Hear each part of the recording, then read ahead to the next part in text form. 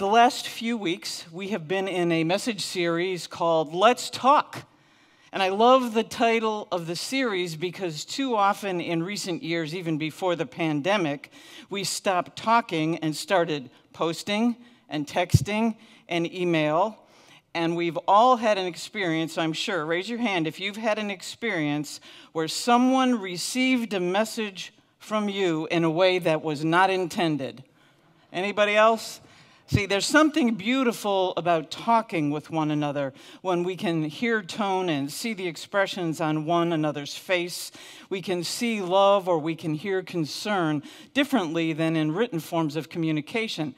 And Pastor Bob has been spending these weeks talking about some very important lessons about how we communicate with one another when we talk.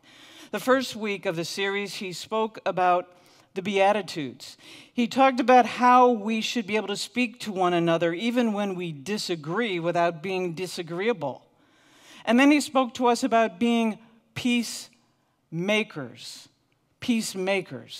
people who can speak to others, who can listen, who can care, who can express love even when someone feels differently than we feel. And then last week, I especially loved the message about rule keepers. I was the little girl, the granddaughter that Pastor Bob talked about, who used to be the cookie counter in the family. Yes, the cookie counter. My little sister could not get more cookies than I could, but I could have more because I was bigger and growing. So I was a rule keeper, and I have been a rule keeper much of my life. That was an important lesson for me to hear. Well, today we're going to turn in this series to the question of the people to whom we speak. Who do we talk to? Who are we comfortable having conversations with? And what do we need to do to get outside our level of comfort, outside of our bubbles, so to speak, to speak to people who are different than we are or to whom we would normally not speak? You know, the Gospels, many of the Gospels in the early part, tell us wonderful stories of Jesus in ministry among his people, the Jews, in the Galilee area, in Capernaum. And when I had a chance to visit those places, they're beautiful. And Jesus ministered to people who were Jewish like him in those places. But we need to remember that Jesus also left those places to speak to others. And today we're going to use as our central text a story that we find in Matthew 15. But before we go to that story, I'd like to set the stage for you because preceding this story, Jesus has an encounter with some Pharisees who are definitely rule keepers. They criticized him because his disciples did not wash their hands before eating. And Jesus' response to these Jewish leaders, these religious leaders who were within his bubble, so to speak, was pretty harsh. This is what he had to say. Why do you break the command of God for the sake of your tradition? You nullify the word of God for the sake of your tradition. You hypocrites! Isaiah was right when he prophesied about you. These people honor me with their lips, but their hearts are far from me. They worship me in vain. Their teachings are merely human rules. That was a tough rebuke to leaders who had the power to harm Jesus, and eventually they would. And after that encounter, Jesus left that area that was filled with Jewish people, and he went to an area where Gentiles lived. This is how Matthew tells the story. Leaving that place, Jesus withdrew to the region of Tyre and Sidon. A Canaanite woman from that vicinity came to him, crying out, "Lord, Son of David, have mercy on me. My daughter is demon-possessed and suffering terribly." The area around Tyre and Sidon was filled with people who were Gentiles. Many of them were pagan worshipers. It reminds me of the story when Jesus set his eyes on Jerusalem when he was preparing to go to the cross. Where did he go? He went through Samaria and had an encounter with a different Gentile woman. But I have to tell you, Jesus' response to this woman is one of the hardest passages in Scripture that I've ever read. The first time I read it, it shocked me. This is a red letter Bible. Many of you have red letter Bibles. How many of you have them? A red letter Bible, for those who don't know, is one where all the words spoken by Jesus are written in red, so we can pay extra attention to them. But the first time I read about Jesus' response to this woman who called him Lord and asked him to heal her daughter, I was dismayed. This wasn't the Jesus who said, let the little children come to me. This wasn't the forgiving Jesus who loved everybody. This is what he said.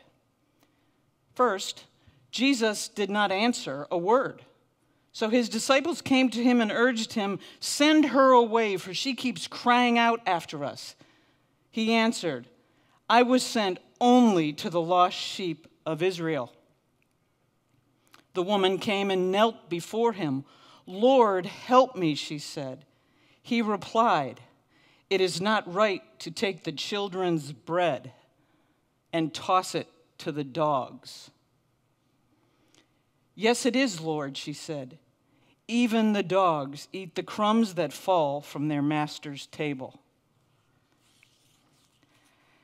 I had trouble with those words the first time I read them. It was not until actually I prepared this sermon that I found a way to reconcile the Jesus that I know, who's forgiven and loved me, with those words. And you can agree or disagree, but I'm going to propose to you that this conversation with this woman, starting out the way it did, but ending the way it did, was designed to teach us about who we should talk to, how we should listen, and how we should be willing to have our minds changed. It was a lesson in open-mindedness. It begins with Jesus ignoring the woman, and then acknowledging his first mission was to Israel. But was it really necessary to imply that the woman, the Gentiles, were like dogs? That's hard. So let's focus first on how the Gentile woman responded. Did she respond by sending an angry post? Equally difficult, equally unkind? No. She knelt down before Jesus and called him Lord. Kneeling before him implies worshiping him. So this Gentile woman, this woman who wasn't a Jew, who had already referred to him as Son of David, was someone who was a believer despite the fact that she wasn't Jewish. She was an outsider, but she believed. She didn't respond angrily. She responded with humility. Remember the Sermon on the Mount, the first week of this series, when Pastor Bob talked about blessed are the peacemakers, blessed are the meek? This woman responded that way. There were no harsh words from her. And in response, Jesus taught us how we should talk to people and listen to people who are different with us. He followed those rules that Pastor Bob talked about last week, especially the listen well and the love regardless rules. He demonstrated how to reconsider his position based on the individual rather than the stereotype of the whole group.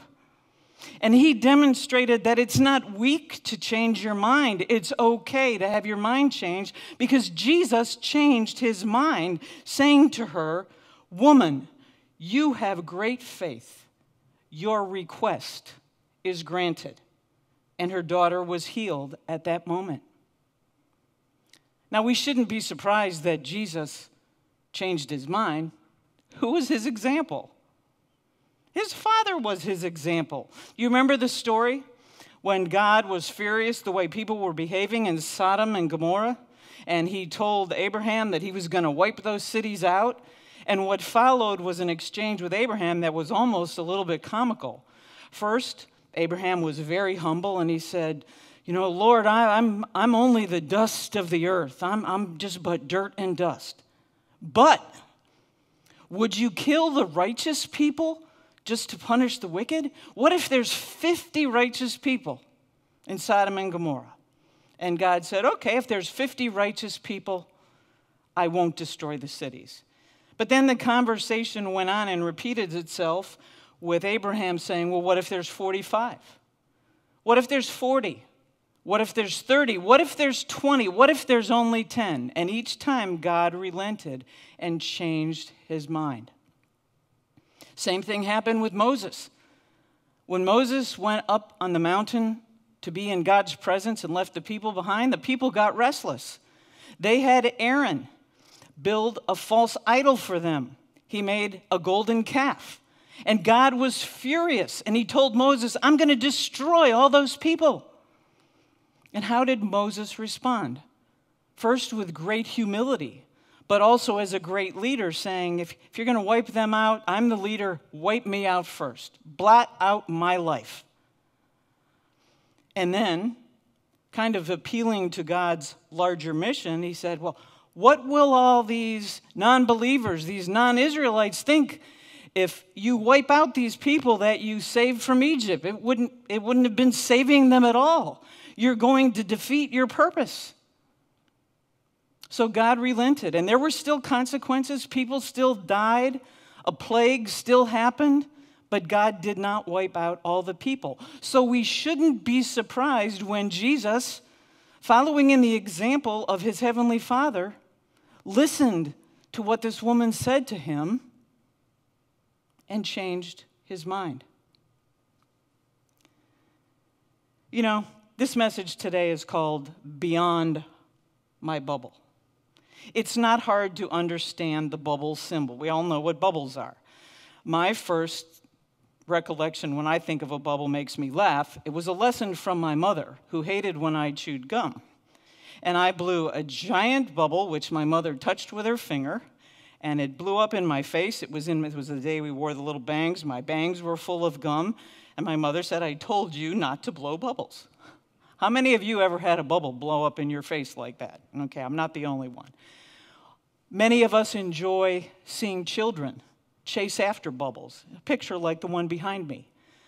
You know, we have the soap bubbles, and now they make the bubble blowers this big around. The bubbles are giant, and kids chase them, and they touch the bubbles, and the bubbles burst.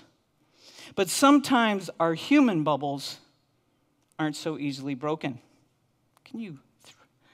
Thank you. Here's a bubble. This is more like an adult bubble.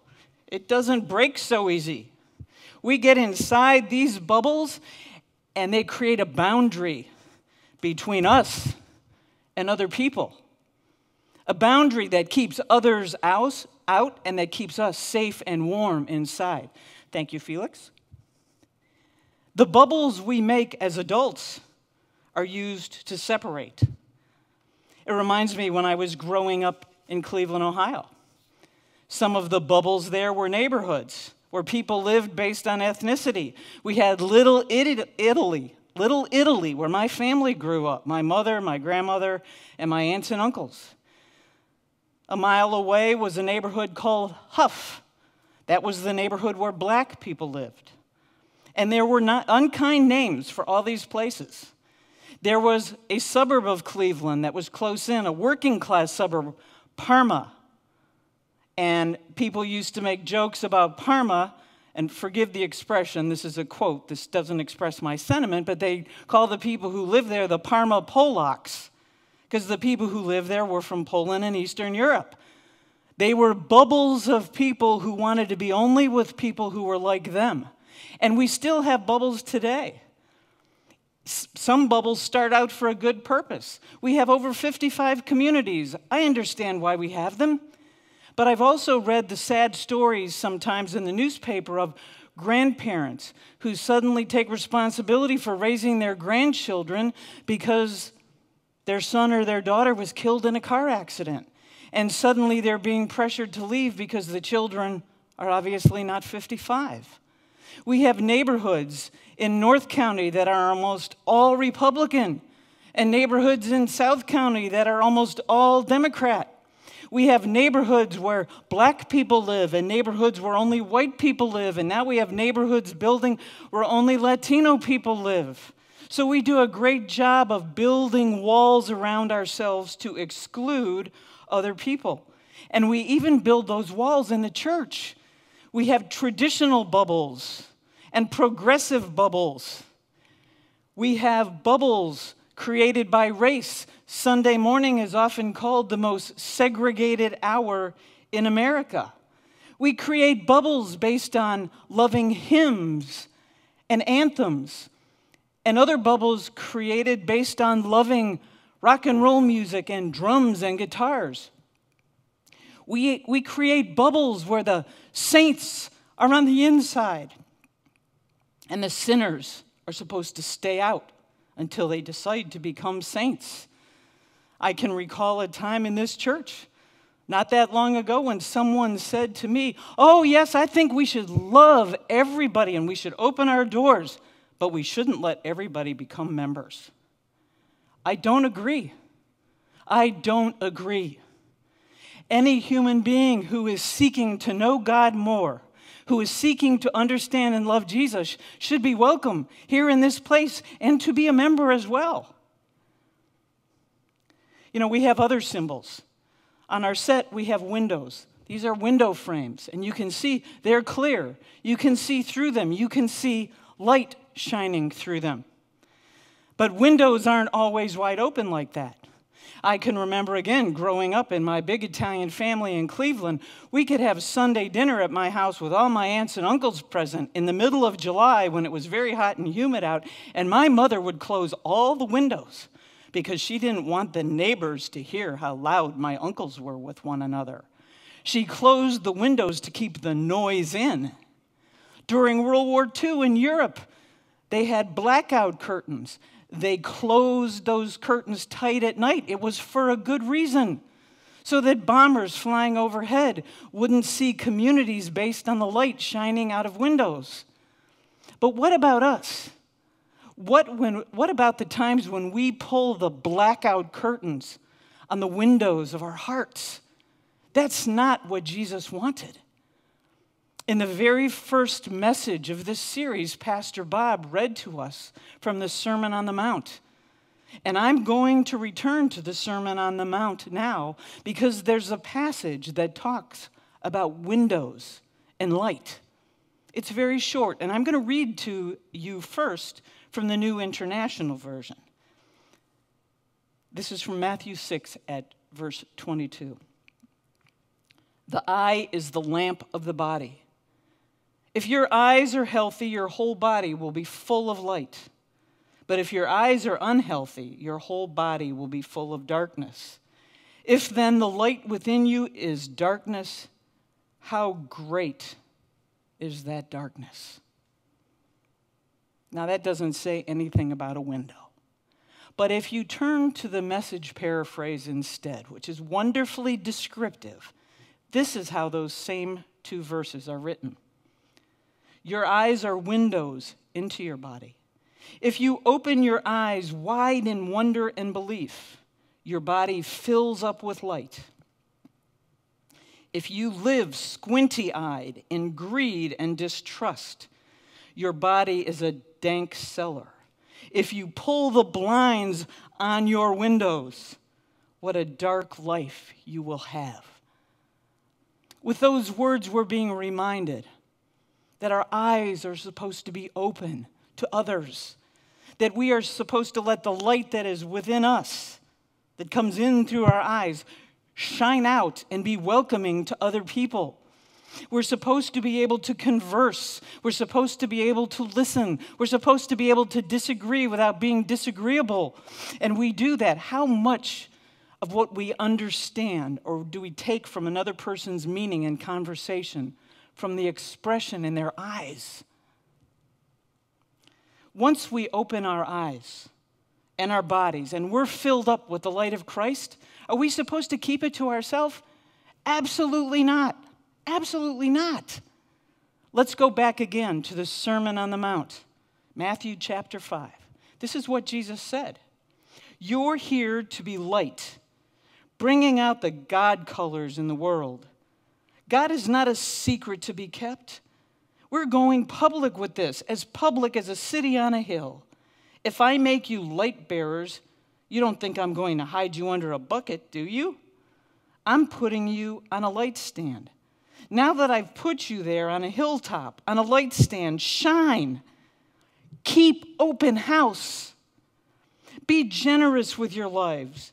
By opening up to others, you'll prompt people to open up to God, this generous Father in heaven.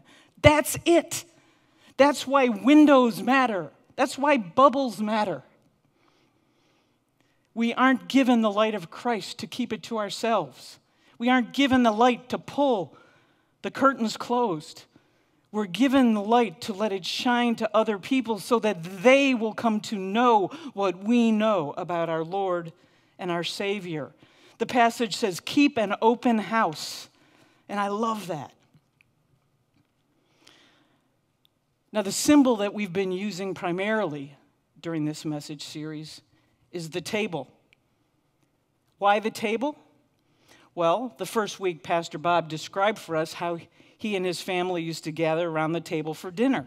We did that too. Every night we waited for my father to get home from work at about 6:30 in the evening, and we always had dinner together as a family. Always. And Sunday dinner included all those Italian aunts and uncles who were loud. How many of you had dinners like that growing up? Lots of us. Well, the table in the church has an even more important meaning. It's a symbol of the sacrament of communion. It's a symbol of how we are to live with one another in the church. Right now, this table doesn't really do a very good job of symbolizing that because there's only one chair, a chair for the insiders. But the Lord's table isn't supposed to be that way. When Pastor Bob ends the communion liturgy, he always ends with these words. By your Spirit, make us one with Christ, one with each other, and one in ministry to all the world until Christ comes again in final victory and we feast at his heavenly banquet. Make us, not make me. Make us one, not make us into many divisions and groups that don't like each other.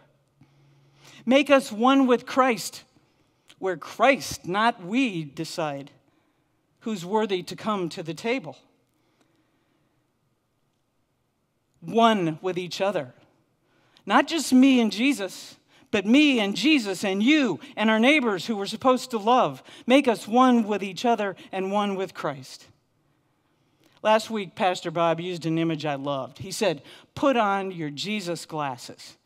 So everybody, take a minute, put on your Jesus glasses now, okay? Put on your Jesus glasses. And who do you see at the table with Jesus?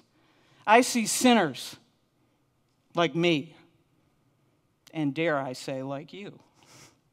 I see adulterers. I see Samaritans. I see Roman centurions who were rich, but who asked for healing for their servant. I see lepers and the poor. I see the rich as well. I see children. I see widows. I see men and I see women. I see dense people like Peter, tax guys like Matthew, and dare I say me. I see doubters like Thomas. Those are the people I see at the table when I put on the Jesus glasses. I've been talking about us mostly as individuals, but there are lessons in these symbols for churches as well. We love our stained glass, but one of the things about stained glass is you can't see through it, and people can't see in through it either. Sometimes we pull the blackout curtains closed. We say it's the Lord's table, but do we invite everyone to sit there and talk with us? Nah. Sometimes, not always, but sometimes we enforce rules that keep people out. And I would suggest to you today that this table should be crowded with chairs. Imagine this table filled with chairs. Chairs filled with all kinds of people. So who's not at our table? all of the time? Who lives in your neighborhood that you could invite to this table? Next Sunday's Communion Sunday.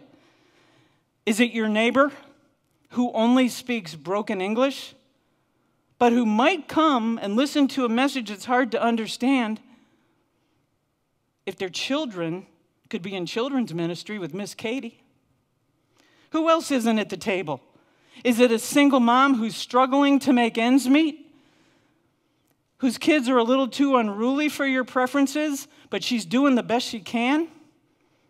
Is it the two ladies who live across the street who happen to be married to each other? Is it the young man who's got tattoos all over his body so you can hardly see his skin and more piercings than make you comfortable?